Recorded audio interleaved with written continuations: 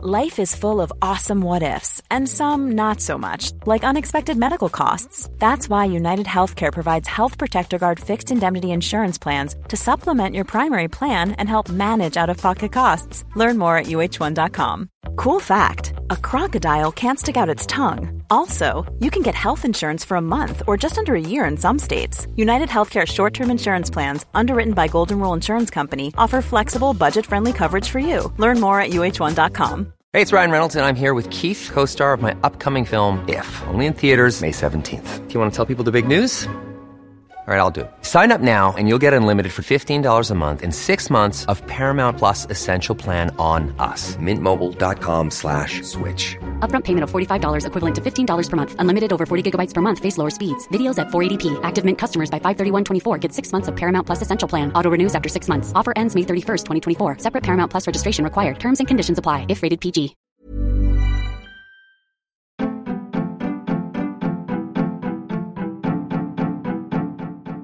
Welcome to The Other Hand, a podcast brought to you by CJP Economics, a collaboration between Jim Power and Chris Johns, where we discuss the intersection between politics, finance, and economics. Our back catalogue of podcasts can be found at our Substack website, and that Substack site also contains our extensive body of written work. Thanks for listening and reading. If you like our work, please share with your friends and sign up to our newsletter.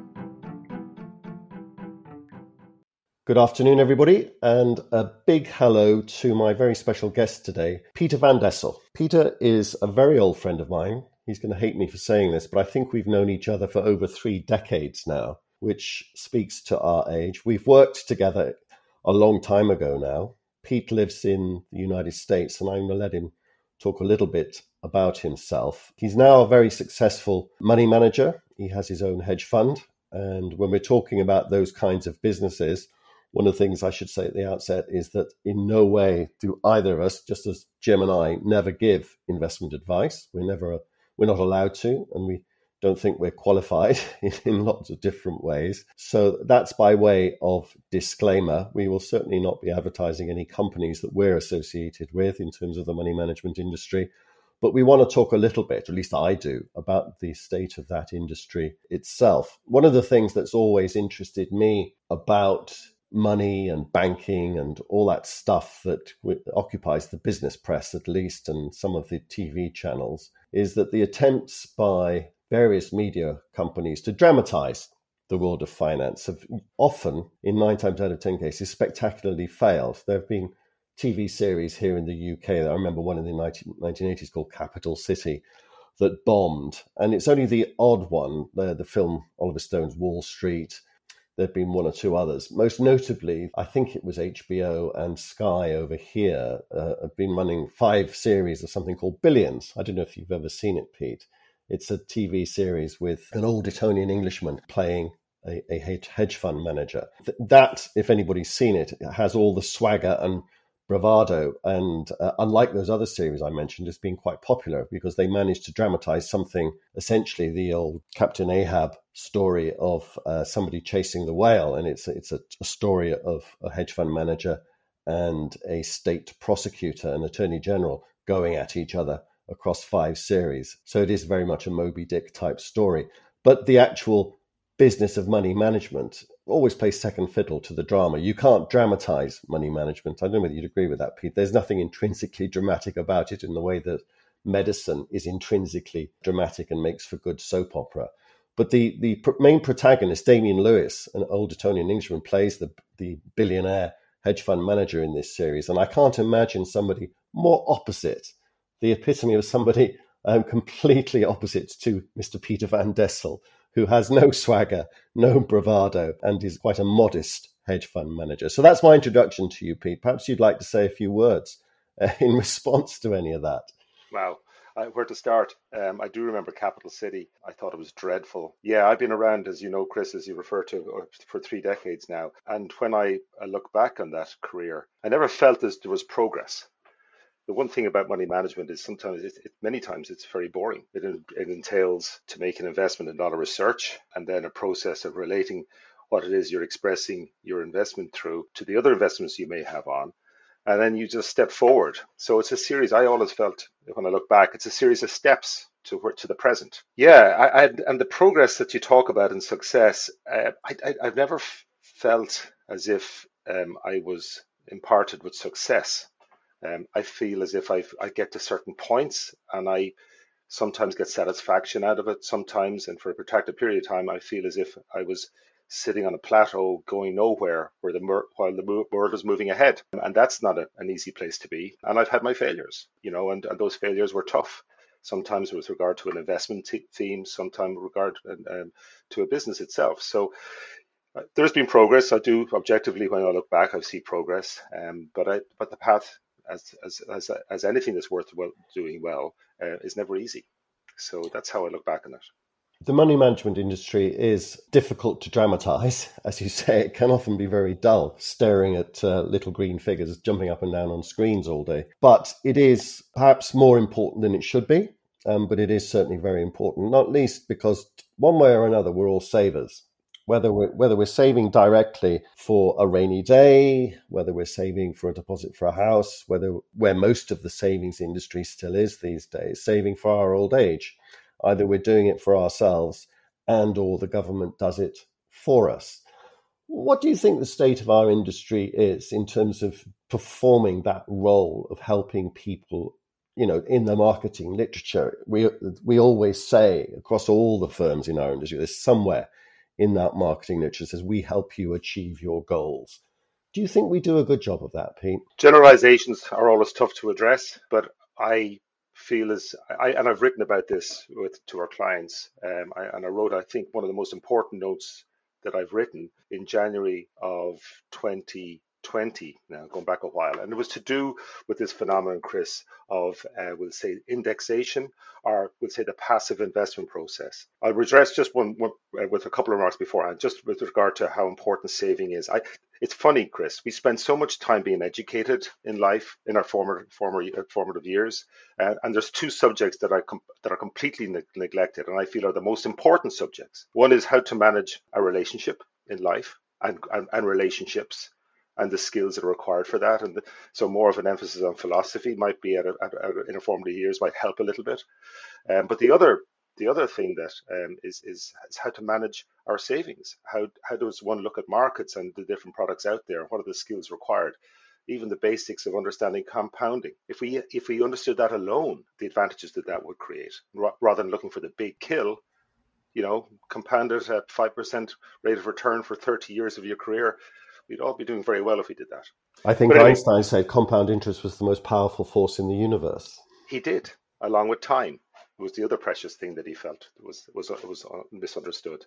Anyway, do you think that the job that the industry, I'm not talking about your firm or the firms I have been or still are associated with, but the industry as a whole, do you think that we do a better job than we did when we started in the industry? Do you think things are improving for the saver? No.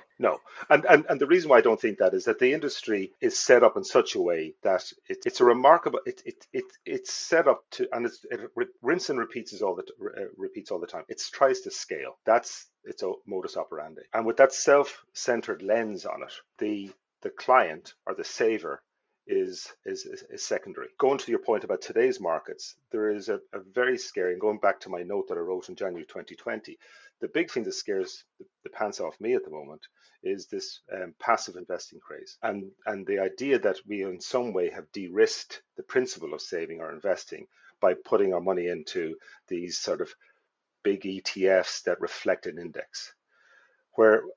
And also those indexes themselves, I believe, the components and the construct of are very flawed. So, for example, we'll say SPY, and I'm just using that as a moniker. It doesn't matter. There's a range of these products out there. These components, and that's, by the way, is the S&P 500. It reflects that risk. It's the US equity market. Exactly. That has 5 stocks that now represent 25+% of that index. So effectively, for every 25 cents in every dollar that you put in, you're making a bit of quite a concentrated bet on 5 stocks. And you're talking about Apple and Microsoft and those sorts of stocks. Absolutely. And that, to my mind, is a very biased position.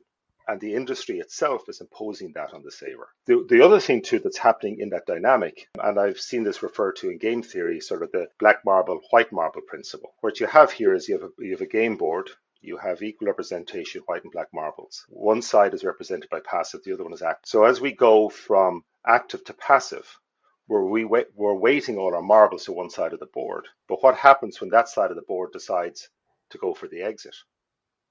There's nobody on the other side. So the riposte to that, Pete, is that the reason why we're all piling into passive investments is because the active investment industry has just done such a bad job for such a long period of time. It's been all fees and no performance. That's, again, where generalizations damage a decision maker. Because again, there has been certain active managers that have done exceptionally well. Like everything else, there are different sort of, but also you could also argue that's an outcome of this process of indexation. Because if you are divesting from active and going to passive, well, the money flow itself would create an outperformance to the passive. So there's a lot of complexity to markets. I think commentators try to oversimplify things. And I think that does nobody justice. So therefore, going back to education, that's where the saver needs to be better informed. And I'm not trying to doff my hat and look down on that. Of course not. I try to talk to my older children about just saving and what they're saving in. And we have active discussions about that. And that's quite rewarding. But I don't believe a lot of young people are given those advantages. No, I think that financial education, I would 100% agree with that. There's much more of it needed. And I'm fascinated by your remarks on philosophy as well. And that might be something we'll go into at another time, perhaps even on another podcast. I'd like to move the conversation on a little bit. You're an expatriate Irishman living in New England, in the beautiful northeast of the United States. You've been there a little while now, but I know you come back to Ireland quite regularly. What 3 bullet points stick out to you when you look from that perspective that distance gives you about modern Ireland compared to the Ireland that you grew up in? Oh, wow. Night and day. A bit of a vignette. I was on a beach, so we went back with my younger children. Went back. All right, the 4 of us, my wife and I, went back in July. So with all the testing and the COVID-related stuff, but we had to go back. My parents are aging, and I have older children back in Ireland that I wanted to see. So we were back there anyway.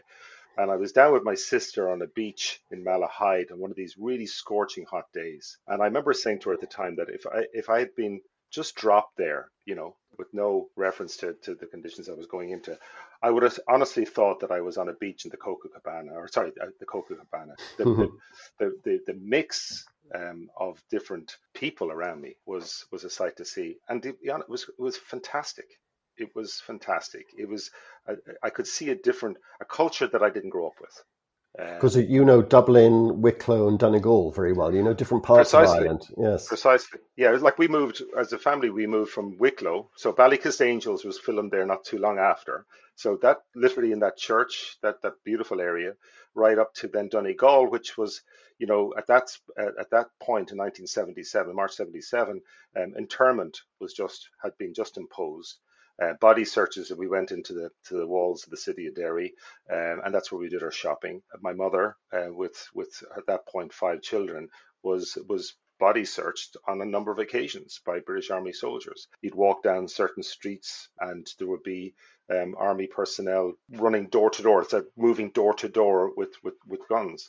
So so going from, we call it Ballycliffe Angels, to that environment was like night and day. Now when I go back to Derry, it's I see those walls. There's no more barbed wire on them. You walk them now. You go by St. Columb's Cathedral, which is the Anglican cathedral at the top of the town, and that's beautiful. One of the most beautiful churches on the island of Ireland, and just the whole history of that city is fascinating. It's just a better place. It's wonderful to see. But as far as Ireland's concerned, it's just, yourself, Chris, you would have remembered it was a very agrarian. I remember the roads were so bad. It's just night and day. Just the whole place. Okay, coming back to what I hope are our main areas of expertise, and the main topic of conversation for today, although this one has been great so far, I think. Your thoughts on the economy, the world economy and markets. I'd like to start with, we could talk about this one all day, and Jim and I have talked about it a lot in recent months, but your perspective on something that to me at least seems to be getting worse rather than better.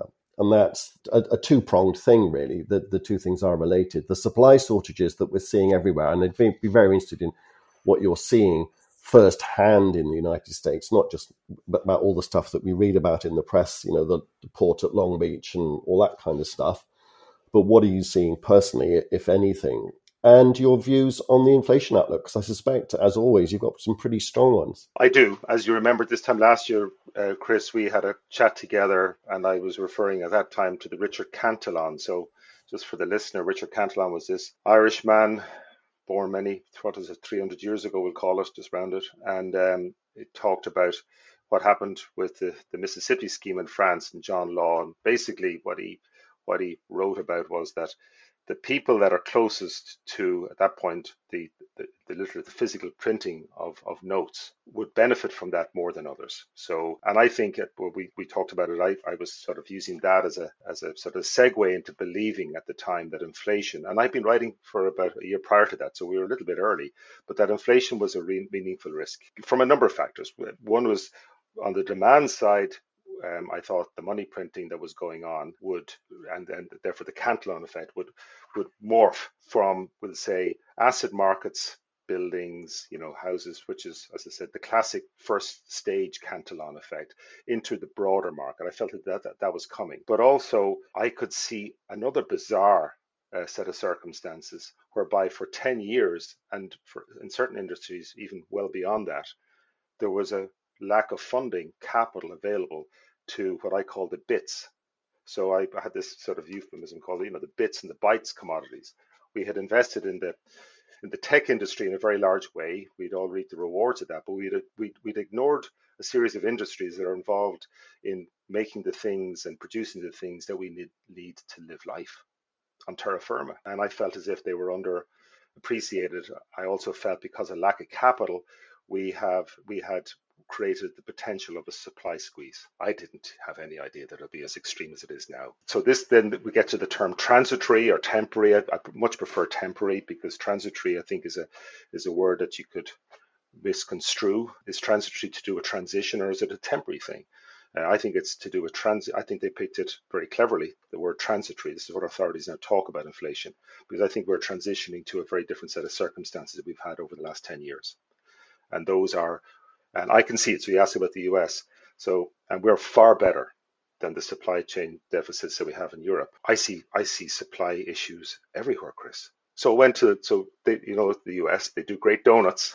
There's a donut chain nearby, a local donut chain. They do fantastic. They use potato. Anyway, typical of the US, the great sort of ingenuity in this new product.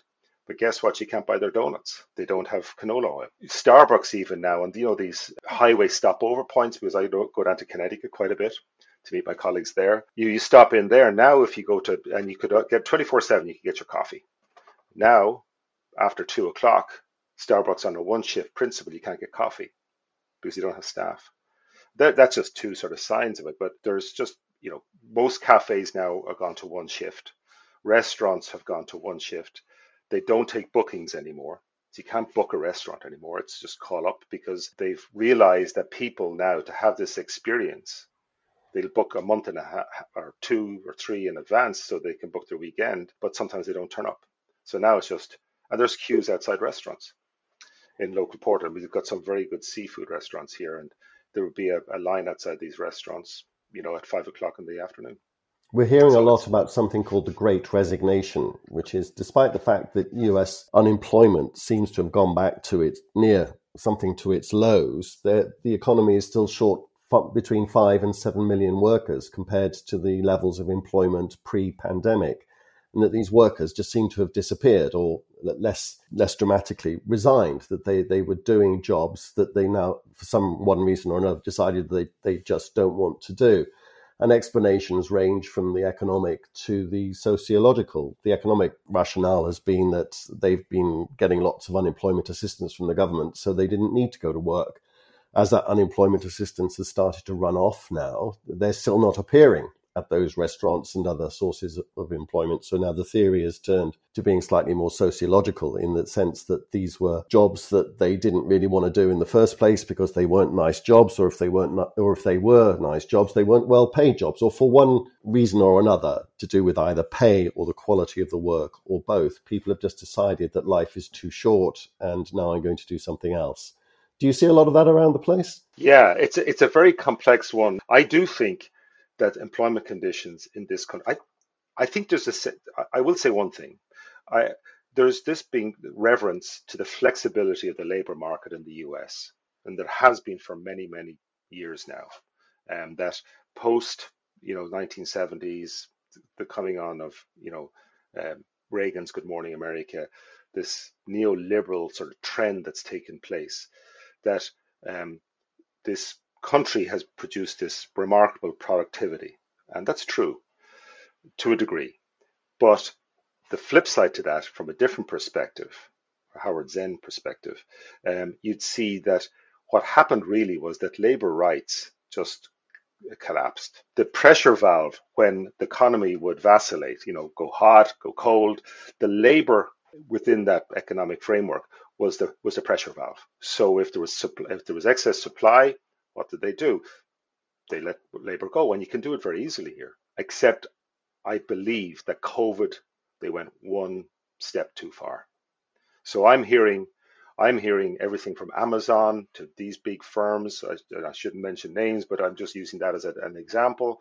But from these big, we'll say, considered to be better employers, right down to local levels, they can't get staff, because I think basically people have just lost trust in employers. How can you set out a life to take down a mortgage for 25, 30 years, give yourself over to receiving one check on a monthly basis, and yet have no real security about the continuity of that check?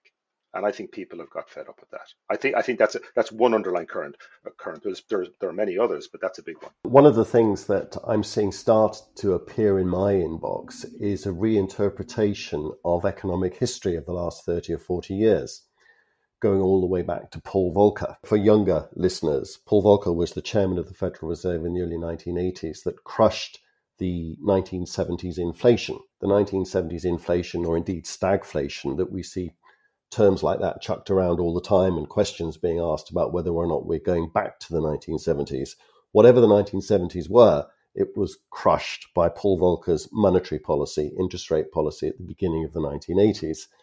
And there were a couple of pretty nasty recessions caused by interest rates that I won't mention the levels to which they reach, because it would scare anybody with a mortgage, would be absolutely terrified by what happened to interest rates back then. The reinterpretation of history since then, which is appearing in some corners, it's not mainstream yet, it's quite interesting. One of the first things that I've seen, which I think will be worth, and I'm only going to mention this, I'm not even going to ask you about it, Pete, but really I'll talk to you about it again, is that Volcker is now being seen as the man that deindustrialized the West with that interest rate policy, that the smokestack industry declined, the cars, the shipbuilding, the mines, all the heavy industry that America and bits of Europe were, the economies were dominated by those industries. Those industries were crushed by those interest rate policies. And that was the beginning of the great migration of those industries to places like China, which coincidentally in 1978 under Deng Xiaoping had begun its modernization of its economy. And these industries were handed over in part by the monetary policy of the time. And I've never seen that thesis explored anywhere until relatively recently. But what the other thing that happened, which is perhaps a wee bit more relevant, is it began what came to be known as the Great Moderation and the triumph of central banking, that central banks have been given all of the credit for the fact that inflation did come down over the next couple of decades, and that until relatively recently, inflation has not been something that you and I have been prompted to discuss at all. Interest rates fell for years. They've been coming down, both for bond markets and for our mortgage rates and for our deposit rates. They've all been steadily getting down all the way to zero recently. And central banks have taken the credit for the fact that economic volatility along the way subsided. There have been some bumps along the road, the great financial crisis being the biggest one of all. But the volatility of economic activity, the peaks and troughs of the business cycle have, over the last 30 years, been much more attenuated. It's been much less of a bumpy ride than the previous 30 years, or indeed 130 years. And central banks have taken all of the credit. The bit of history that I see being rewritten quietly by some people, which I find quite interesting and I find quite compelling, is in fact that they just got lucky. And that it was the emasculation of the trade unions. It was the fact that all of these heavy industry jobs were going, for one reason or another, to China. And it was the rise of China. If you drop 2 billion workers, China and the greater Southeastern Asian area, 2 billion workers were dropped into the economy, almost the world economy, almost overnight, willing to work for 50 cents an hour. Of course, you're going to get disinflation. So the central bankers have taken all of the credit, but really it was other forces totally outside their control that have led to the great moderation. And that's just interesting, I think, from a historical perspective. And I'd really be interested to know whether you think that there's anything to that or not, whether, as usual, I'm just barking up the wrong tree. But what it suggests to me is that if you have a thesis, well, okay, this inflation problem that we've got globally now here in the UK, Ireland, and the United States has been caused by these supply shortages and all these other things that we know about. And all it's going to take is a few taps on the monetary brake, a few rises in interest rates, and it will be sorted out. That's not going to happen. I think that we could be astonished by how much, in fact, the central bankers didn't have control of the cycle in the past, and therefore how much control they're not going to have going forward, and that this thing could take a direction that we least expect. It's funny, I was smiling as you were making those points because in so many ways I agree with you, but I'm going to come at it from a different angle. So first of all, Paul Volcker, he wrote his memoirs before he passed there, which I had the great pleasure of reading. I also had the good fortune to have met Paul Volcker at a gathering about what now is 5 years ago in New York, and I can tell you that he was a public servant in everything, in his DNA. I do think he had a job to do in the 1970s, right or wrong, but he saw it as his job, and he went at it in the manner that he would only do, which is just objective. And then, but I can assure you, the Paul Volcker that I got an understanding of in that book would not be happy with the current circumstances we're in now, and also the monetary policy tools and the people that are expressing those levers now within the Fed. They're just a very different set of characters. Anyway, aside from that, I think you're right, Chris. I think in essence what we have lived through has been abnormal. The sort of 30 years of our career with falling interest rates was circumstantial. I think it was as a result of luck. And I put it this way. I think Deng Xiaoping, you mentioned that in the late 70s, his coming online, but really his policies only started to affect us all in the late 80s. And then what happened was not so much driven by Volcker, I think, but driven by, corporate capitalist sort of decision making. This country and many others outsourced their industrial base to China. And they did so because they were arbitraging labor rates to produce things easier. And then that's my point about, 1 billion workers at 50 cents an hour. Off you go. Yeah. And then on top of that, we have Eastern Europe. They came online in 1989. So we had this massive influx of labor. And a book at the time, Chris, that was written by a guy called Jimmy Goldsmith. You remember Sir James Goldsmith? He wrote a Q&A, which he went on sort of lecturing tours around the US with, called The Trap. And in that, he profiled the error of that time, whether it was NAFTA, which was another expression of this outsourcing into Mexico and Canada. And he said, listen, I'm an industrialist. I make things and I try to sell things at a slightly higher price, and therefore I make money. But I said, I can tell you, and he said at the time, he was screaming more or less that what's going on, the outsourcing of this industrial base to the likes of China or India or wherever it was an error. And he wasn't an anti, he was a globalist. He believed in global competition, but he said on fair terms. And that was the error that they made. What he believed in was that the Chinese conglomerates or corporates that wanted to export to the US, that's fine, do so. But build your stuff in the US, which is it's an important tweak. I think that the other thing that is much neglected by academics and commentators And this is kind of understandable if you've never actually worked in some of these industries. And it's true, actually, of the financial services industry, the one that we work in. And again, this is not about the particular firms that we work in at the moment, but or associated with at the moment, but the industry as a whole and lots of other industries that I have studied. The thing that I would say is one of the reasons why we have these supply shortages, and it is a complex story, as you say, there are lots of reasons why there are supply shortages, and these reasons can vary from sector to sector, product to product. They don't necessarily all have a common driver.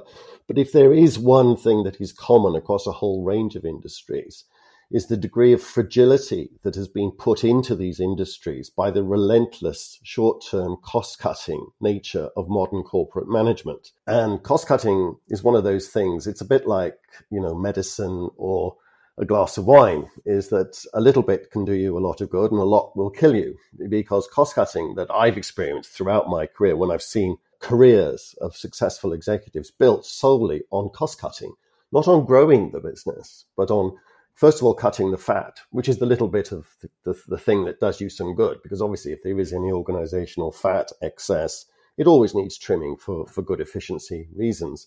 But then when you start getting into the old cliches of cutting into muscle and bone, then you're in trouble. And I think an awful lot of our industries around the place, where they are run by executives who have built careers on cost cutting and have rendered these businesses incredibly fragile to the merest of shocks.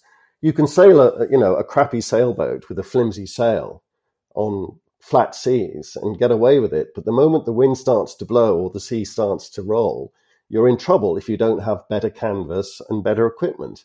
And many of the industries across a whole range of sectors just don't have any resilience built into them whatsoever for the slightest of shocks. And I think that's one of the things that's not reported enough, and it's a hobby horse of mine. But I do think that we have built incredibly fragile systems. Yeah, I couldn't agree with you more. And then on top of that, what I think is a logical sort of broadening out of that and a more of a future look. So we understand what if we're right about the past, and who knows, but say we are, and we had this tailwind of we'll say deflationary elements led by a labor market that was underpriced relative to the labor market that we have here domestically. Things have changed now. 30 years they've been earning more. And now that very same deflationary wind, I think, has turned completely 180. Because now those people, humans that aspire to the same living conditions as us, are looking to buy the same things as us. And now not only are we now importing what they make, but they're now consuming what they also make. And we have, I believe, we're going to be at the end of the line for that, for those goods, and that's already happening. So we're seeing it in the chip industry, and therefore car manufacturing. We're going to see it, and then for example, at the moment now we're talking about Christmas and what's going to happen for gifts. Well, bulky plastic, bulky stuff, low margin bulky stuff. Funny enough, I think they're going to be in short supply. So again, over here we have two younger daughters. They love getting on the water. They have these little paddle boards, not paddle boards, but little canoes or kayaks. Try getting one of those now, because they're bulky, they're plastic, they're $50 or whatever with the paddle. You can't get them. It's not even. We talk about price inflation, but there's a misunderstanding. We'd remember this, Chris, being from the 70s. Understanding the 70s when we were young, that sometimes there's just something isn't there. It's not a case of what will you pay for it. It's just not there. All of this is, I'm taking from what you're saying, you think that the word temporary or transitory, whichever word you do wish to use, it's going to be a lot longer than people currently think, and that this is going to be a big problem, and that we could be talking about this again this time next year. So if you take a look at the 1970s inflation, there's 3 cycles, there's 3 waves. So, the denominator against the numerator, that math sort of equation, because you're talking about a compounding rate of inflation, it doesn't go in a sort of a sort of from left to right in diagonal fashion. It vacillates, it moves. So I think you're going to have cycles, but the secular shift, I think, is writ large. It's there. I think we haven't got enough capacity to supply our needs. More importantly, we don't have security of supply, and we're competing with the very same people that are producing the goods that we want. So I just think we're going to see a lot less choice in markets, in supermarkets, through to whatever we buy online, just less choice. And then where something becomes popular, we're going to see and is available, we're just going to see high prices for it. And then for the necessities of life, the basic goods and services, such as food, shelter, whatever, perhaps maybe less so shelter, but certainly food, I think we're going to be paying more for. And we're already seeing evidence of that. We are. As always, Pete, we seem to agree on more than we disagree. I think that we're going to leave a lot of subject matter on the table because we're running up against our self-imposed time constraints. So I might ask you if we could reprise some of this and pick some of those things that we've left up on the table on another occasion, perhaps quite soon. I'd be delighted to, Chris. It was a great chat. Peter, thank you very, very much for today. It is much appreciated, and all the best to you. Same to you, Chris. Keep well.